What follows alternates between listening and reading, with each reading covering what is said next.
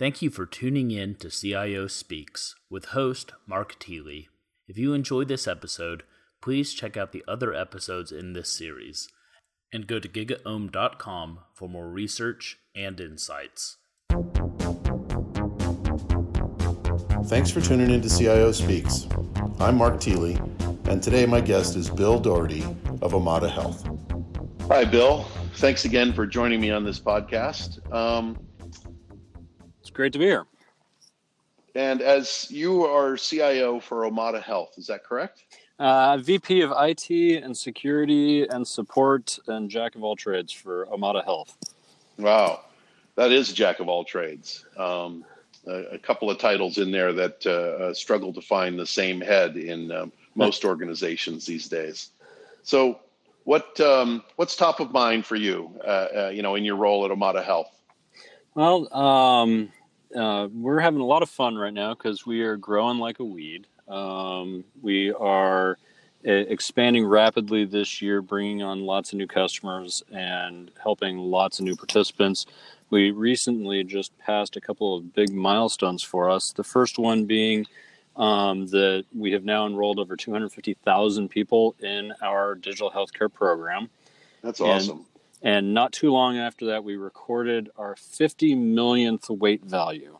So one of the aspects of our program is we have connected scales that people will weigh in on. That's one of the health values we track. And we now have 50 million weights in our database, which is pretty cool. It gives us one of the largest behavioral health data sets in the world. That's really amazing. And what you've just talked about will probably align well with some of the information we shared before this as far as some of the questions are concerned. So thank you for that. But it's an exciting space and lots of opportunity in it still. Thank you. And before we get into the rest of the geek stuff, what gets Bill excited when he's not in the office? It's a great question. I happen to love my job, so I do a lot of work even when I'm not in the office. But when I'm not working, I'm taking pictures. Oh, nice. I've been a photographer since before I was in high school. And on any given week, I shoot a couple thousand photos, lots of my daughter, and then lots of landscapes and other things. Awesome. Well, one of these days, you're going to have to show me some of your work. Happy to show it to you anytime. Anyone can see it at WLD1.net. There you go. Well, excellent. Plug for the side gig. That's right. Awesome. So thinking about what you're doing with Omada right now, and thinking about the term of digital transformation, digital disruption, whatever I prefer to call it, business transformation, and not that it's critical one way or the other, but I feel like we've all been doing business or digital transformation for 50 years of IT delivery, and now is really the time to try to match business function capability with the best that IT can offer into business transformation. And thinking about that from a healthcare standpoint, it just, even as an interested observer, it seems like there's lots of opportunity. What do you see as some of the biggest areas of opportunity for you guys as you do this? It's amazing. It's why I joined Omada. Is healthcare is ripe for innovation and is ripe for disruption. And there are a few companies out there that are doing a great job of it. So the foundation for our company was actually a study the CDC put together many years ago around how to prevent type 2 diabetes. Type 2 diabetes is a largely preventable disease. Mm-hmm. We know what causes it, being overweight and inactive and eating poorly. These things elevate your risk factors exponentially. And they did a study to compare the best drugs on the market with intensive behavioral counseling. And it turns out that intensive behavioral counseling is really what is most effective. You get people to eat better, exercise more, reduce stress, lose weight, get some sleep, and their risk factors come way down. The trouble with intensive behavioral counseling as it was done originally, it was all in person. Well, there's 100 million people in the country that are at risk for type 2 diabetes, roughly. There aren't enough coaches to go around. Yeah, So I can imagine. even if you could grab all 100 million people, there aren't enough professionals to help them. But this is a problem that technology can solve. And so through the use of iPhone and Android apps, through the use of connected devices and digital coaches, you can meet people where they are in their life and give them the tools necessary to live better. And if you do that, they have a much better life. They get healthier. For their employers and for their health plans, it plummets their health related risk. So everybody wins. So that's kind of what we do at Omada, and then we've gone beyond just the simple prevention of type 2 diabetes to other related diseases. But we're seeing this throughout the healthcare landscape, that there's these old, true, stable business models that are just begging for digital disruption. But in order to do that, you have to do it in a very methodical, careful way, because now you're dealing with people's most sensitive data. There's far little that you have about yourself that is more sensitive than your health data. And Yep. so you're dealing with lots of federal and state rules around the processing and storage and access to that data. So it's just a really exciting time to be in this space. I had never been in healthcare before I joined, and I love what we're doing. It's amazing stuff. And just to kind of highlight a little bit of that, I mean, when I think about what you just talked about and I think about business transformation, so much of what I would assume to be kind of the fundamental opportunities of business transformation are built into the service you guys are building and delivering. And that's really creating a better customer experience. And a better customer experience can be measured a lot of different ways. But my God, I mean, if a better customer experience is actually that they live a healthier life at the same time as they feel better about the relationship they have with their providers, that seems like a major win-win all the way around. Oh, exactly. And it's so measurable that we then went a step further and one of the first providers out there to develop outcomes-based billing. So people join our program, we want them to get healthier. We only bill for the people that are successful in the program. Yep. So our motivation is 100% aligned with the participant's motivation and with the person paying the bill, either their employer or their health plan. Everybody wants them to get healthier. Everybody is incentivized to it. So we are able to kind of transform from the typical doctor patient, every time you show up you get a bill, to, oh, now I only get a bill if I got made healthier. Right. That's pretty cool. That's really cool. Yeah. Well, so first of all, congratulations. I think it's an exciting space to be, and I've even made reference to healthcare in a couple of talks I've done recently. Even simple things like just helping to remove delay, confusion, and stress from the life of a customer of the healthcare system, I think is an enormous win. So hats off to what you guys are doing. I think that's fantastic. Thank you. So, putting the CIO hat relative to what you're doing, what do you see as, or first, let me back up a little bit. Do you see the CIO or a role similar to the one you're in right now as being in a great position to lead, at least from a technology standpoint, if not even from a process and opportunity standpoint, for projects like this? Absolutely. So I see it as a critical role in organizations for the CIO to look at kind of key business processes, key challenges throughout the organization, and figure out how to apply current and future technologies to those. And we try to do that every day. Yeah, that's fantastic. So you're as a IT leader, what are some of the things that you might have done differently, or that you could even argue that you lucked into, if that makes sense, that made this process more successful for you at Omada? Oh, I lucked into a lot of stuff because I inherited a pretty good organization and a pretty good company. One of the things that was different at Omada from previous organizations I'd been at is Omada is a cloud-first and SaaS-first company. So for our core product, which my engineering team runs, that is all AWS. That is all, it was born in the cloud, lives in the cloud. Everything is cloud. For the portfolio of our internal IT systems that I run, almost 100% of that is SaaS. I think I own 2 physical servers. Wow. And what that does is it changes the role of the IT leader from being someone who manages lots of infrastructure to being someone who manages lots of vendors. It changes the trust relationships. We now have these very complicated 4 and 5 and 6-way trust relationships that we could talk about endlessly.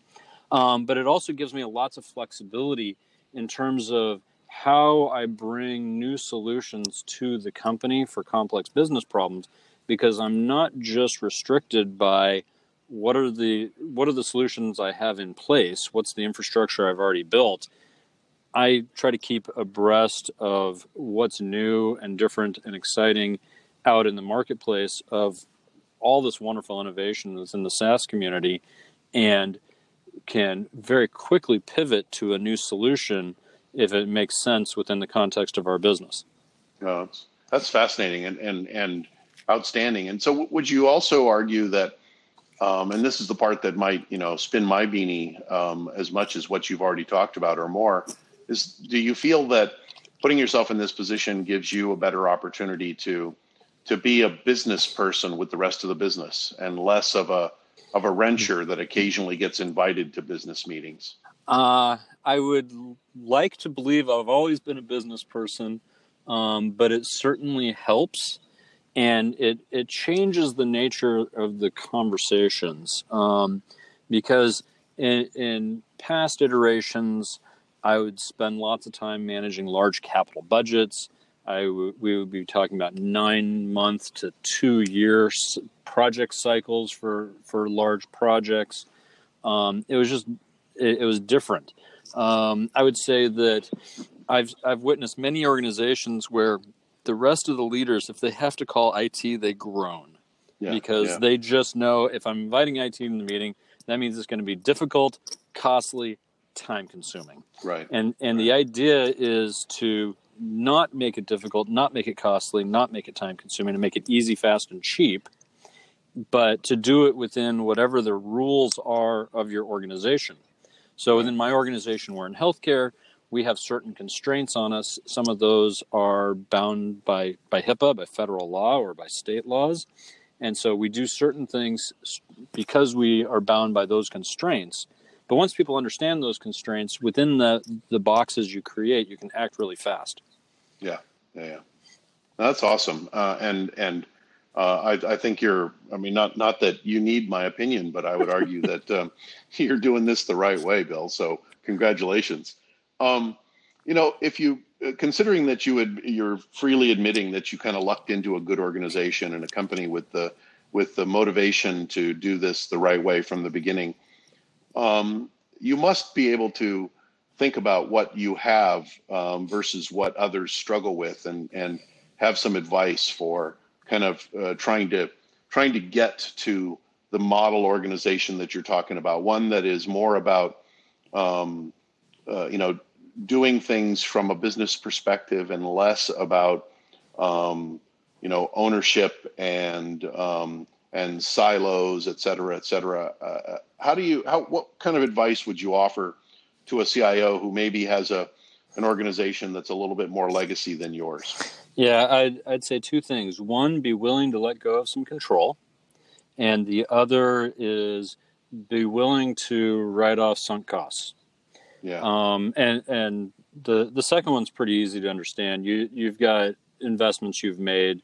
Those investments now are an anchor that at some point you need to move away from them, even if it's costly, because it's going to cost you more in the future. But the first one is kind of the bigger point, which is be willing to let go of some control.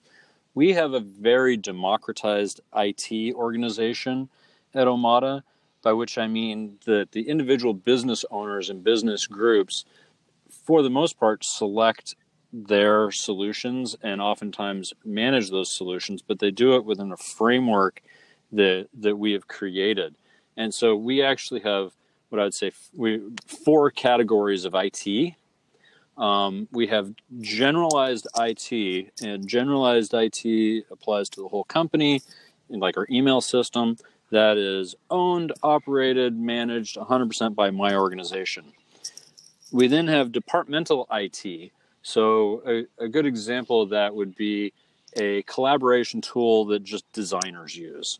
And there's 5 or 6 power users, and they're the only ones who need that tool. Well, they go through me to get access to that tool. We integrate it with our single sign-on. We manage the contract and the spend, but they administrate it on a day-to-day basis, and they track the new features. And if they want to change to a different one, they're the ones that control that. Right. The third category is similar to that departmental IT, but it's stuff that is connected into production. So we have some departmental apps that have no access to any production quality data of our core product, and then we have others that share data. A good example of that I'm fairly public about the fact that I use Zendesk. I've done a case study with them. We use Zendesk for operational support. We use it for all kinds of fun stuff. And we also integrate it directly into our core products. So it is sending and receiving protected health information. So those applications, I may run it or the department leader may run it, but there's a much higher requirement of governance because now we are connecting it into the keys to the kingdom, which is production. And then the last thing is production itself, and that our head of engineering runs that, and that's the core product. That's how we deliver our system. So you think about that in the context of any general IT organization. You've got all 4 of those are important. If any one of them isn't working right, you're having a bad day at your organization. But there's only one category that I control 100%, and that is the generalized IT that kind of everybody uses. Everything else, I've democratized it out, and which means I have given up some control, but I've maintained control over the things that we need to maintain control over. Budgeting, terms and conditions, price negotiations, integration to single sign-on. But beyond that, I don't need to care about if they've added a designer or removed a designer or turned a feature on and off in that departmental app. It doesn't impact my life. They can use the app any way they want and can make better decisions for them than I will ever make for them. That makes sense. Wow.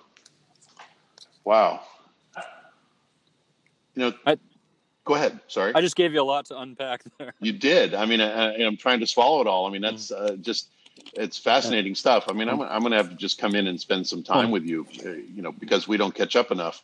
But and part of the problem we're trying to solve is we don't want rogue IT. So people who get afraid of SaaS, it's because they don't want rogue IT. They don't want stuff hanging out there that they don't have any visibility to. And partly because I'm in a regulated space and therefore I have the big stick that comes with that, and partly because of coordination between my finance team and my legal team and my compliance team and myself. We had some rogue IT when I first got here. We've wrangled it all in, and we've said, if you go rogue, bad things will happen. If you don't go rogue, we will offload some of the burden off of you. We will handle your renewals. We will make sure their money is in the budget. We will make sure it's integrated with our other tools. Therefore, the business leaders are incentivized to work with us rather than go around us. Right. And so it's while some could assume that when you say rogue IT, you're talking about all shadow IT. You're not actually. What you're talking about really is that if someone is going to buy an application or use an application that wasn't originally funded out of the central IT budget, that's one thing. But it's another thing to be doing that without being able to apply any of the controls that protect the business or ensure the investment is successful long term. Is that correct? Yeah, so what we're Yep. trying to do is we don't want shadow IT. We don't want anything in the dark. Yep. Do it out in the open. Tell us what it is you're trying to do. Let us help you. Yep. So we created a lightweight process that lets people onboard vendors quickly. It makes sure my legal team's happy with the terms and conditions. We pretty rarely just accept click-through conditions. We make sure we know how it's going to bill, so that it doesn't get turned off because it was on some employee's credit card and they left. Yep. We make sure it matches all of our document retention requirements and our treatment of protected health information requirements. All of that gets handled in this framework, but still lets the business owners choose the tools they want, have a lot of control over their day-to-day usage. It's kind of the best situation I've seen for dealing with shadow IT or rogue IT. Yeah. No, I like it. And I think it's the best way to go. I've argued off and on, not specifically about rogue IT, but rather about the risks of creating an environment where people aren't talking to each other. Because the risk today, if the risk was bad when people were installing small databases and creating their own web pages back in the 90s on PCs in the marketing group or something, if it was bad then, it's theoretically way worse now. The amount of data, the amount of company that could be given away by accident, or costs that could be given away by accident with today's availability of SaaS tools, means that a lack of visibility is a real risk for the company. So I think what you're doing is outstanding. So hats off to you. Thank you. And so, we talked for a little while about transformation and how it relates to the healthcare industry, and how IT in what might be argued a kind of a model way could be operated. I want to take us to a wholly different discussion now, sort of, about edge computing. And you and I shared a couple of comments via LinkedIn recently, where, to be honest, I'm not positive we both disagreed with each other, although that's fine if we did. But maybe it was context. And so, from your perspective, talking about edge, I of course am well known as being a vocal stumper for the potential opportunity of the edge marketplace. And we started talking a little bit about edge as it relates to data centers specifically. What's your perspective on the opportunity versus the hype of edge? And let's, when you talk about the data center market, I'll give you a couple of feeders, and you can pick and choose from those or come up with something else. But like, when you think about companies that are out there building technologies that are meant to populate an edge that doesn't actually have buyers standing in line to buy yet, at least not visibly. What do you think about that, and what do you think is likely to happen there? Yeah, so it's funny because somehow I've become the edge contrarian on LinkedIn, and I did a webinar on the edge with a data center guy who was building edge data centers, and I was saying I thought his business model was way overhyped. So I think the potential for the edge depends on how it is you define what the edge is. And specifically what I'm referring to is people building co-location data centers in tertiary markets. Mm-hmm. And you and I have both been data center people, and I had a nice big campus in Sacramento, as well as in Ashburn and Dallas. I'm pretty familiar with the colo industry, and I have long said that I think that there's a more hype than reality in terms of the demand for edge data centers, which is very different than the demand for edge computing. I think there are absolute workloads where edge compute makes sense, but for those workloads, I don't think it's going into a colo. I think it's going into the device. Yeah. And for the theory behind doing an edge data center is latency. Right. So round trip time really, really matters. And to me, most applications that isn't actually true for if you've properly coded your application. And for the applications where it is true, you're going to want the calc done on the device anyway. So if you think about everyone likes to talk about self-driving cars. Self-driving cars need 5G, and they need edge data centers. Well, what they actually need is for the car to make decisions without the packet ever leaving the car. Mm-hmm. And the same is true for lots of applications. I've also been saying that I think the enterprise data center is dying, and that everything's going to move over time to large centralized data centers, either wholesale colo or public cloud, things like that. But again, where that breaks down is where you need large amounts of edge processing power, such as, let's say you've got a very large factory and your robot's making real-time decisions in there. I think you need edge compute, but I think you're going to put it on premises. Because if you're latency sensitive, either you need it sub-millisecond, or you can withstand the round-trip time to one of the major markets. Right. I don't see the in-between where I don't need sub-millisecond, but I can't tolerate 20 milliseconds. I've got to be in 2, and therefore, if my factory is in Nashville, I need a data center in Nashville. Right. I could be wrong, but I think that market is way overhyped, and it's certainly not where I'd be placing my bets. I'd be placing my bets, and did place my bets, on major markets, and we all know what they are. Ashburn in Northern California, and Dallas, Virginia, Chicago, places like that. And the only reason I was in Sacramento rather than the rest of the Bay Area really was cost and earthquake risk. And I actually thought it was worth the extra 2 milliseconds of latency for people to drive the earthquake risk down to 0 compared to the Bay Area. Right.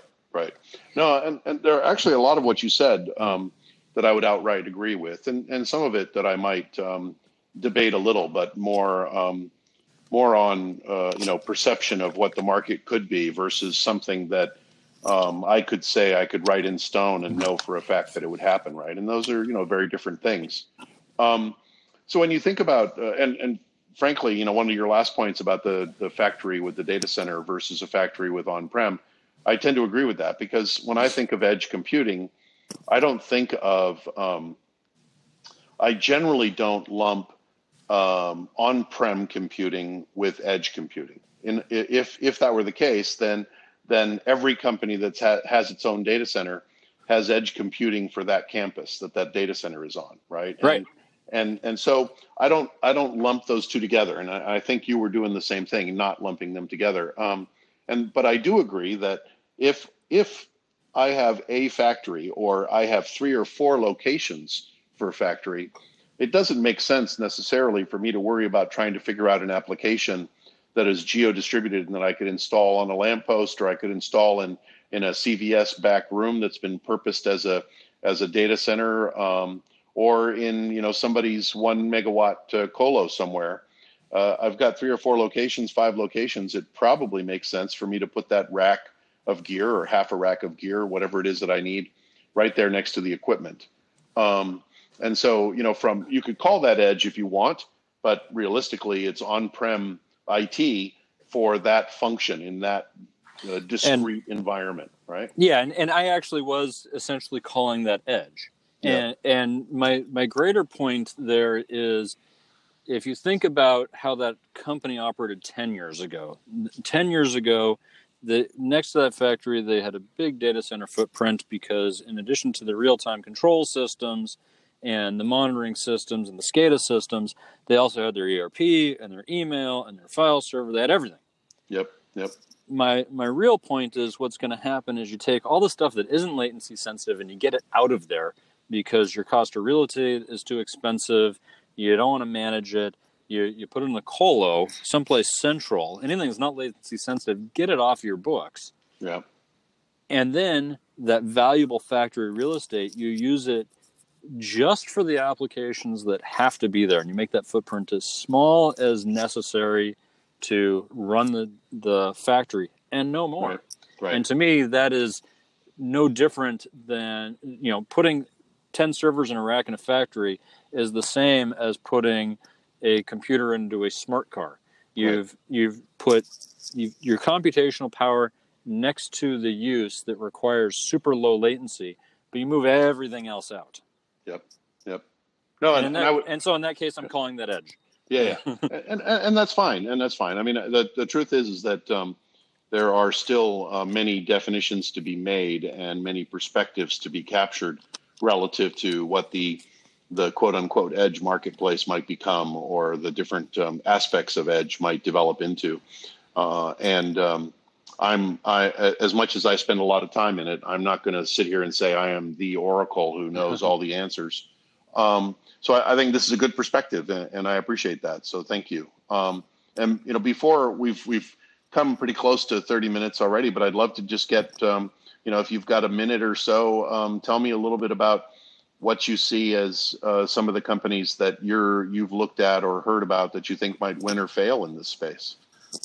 In the edge space specifically? Yeah. And you could be specific to, data center or data center products if you want, or some other app delivery model, or whatever it is that you feel most comfortable with. And it's funny. I think that the CDNs keep winning. I think that Amazon and Azure, and to a lesser extent GCP, win. I think the large wholesale colos, so the digital realties, Equinix, my old alma mater, Raging Wire, Switch, I think those companies win. I think the tertiary data centers will lose, or they'll just get bought up. Yeah. And I've been wrong before, and will probably be wrong again, but that's kind of how I see it. Is I see the industry continues to consolidate. The data centers, colos, that most of them are REITs, so it's a straight up commercial real estate play, and things like cap rate matters. Yep. And it lends itself to consolidation, especially when interest rates start rising and cost of capital starts rising. Yep. I think for most people, Amazon's got enough distribution to deal with most people's latency needs. So that's kind of just where I see the market going, but that's also from the perspective I'm in now. And I think 3 years ago, if you had asked me, I might have had a different answer because I was at Raging Wire and had a different perspective. Yeah. No, absolutely. No, I think that's a healthy perspective. And while I might put up some suggestions for some alternatives here and there, I'm asking for your opinion on this webcast, and I got it, and I appreciate that. And I am not going to sit here and say that I believe anyone else is wrong, so much as we have slightly different perspective on how the future might play out. And I appreciate both your experience and your well thought out words in this space. So I just want to say, Bill, it's great catching up with you again. Thank you very much for setting aside some time to join me. And I hope we can find some time in the not too distant future to get together over a coffee or a beer or something. It's my pleasure. I love talking about this stuff. I love sharing ideas. I love having people in the comments and things tell me where I'm wrong, improve my thought processes. Because I think we're all kind of finding our way in this transformative moment together. And, the only way we're going to do that is by sharing the best ideas and weeding out the bad ones. Absolutely. Yeah. Being open to the fact that a different opinion might actually be as good or better than the one you formed yourself. Absolutely. And I face that every day. So awesome. Well, Bill, again, thank you very much, and enjoy the rest of your evening, and we'll talk soon. Thanks, Mark. All right. Take care. If you enjoyed this episode of CIO Speaks, please check out the other episodes in this series. Optimizing network interconnection in the changing cloud landscape is the focus of a new report called Connecting Clouds that Steve wrote for GigaOM Research. To find out more about how IT leaders and organizations are overcoming challenges in the evolving cloud era, download the single report or subscribe to GigaOM Research for future-forward advice on data-driven technologies, operations, and business strategies.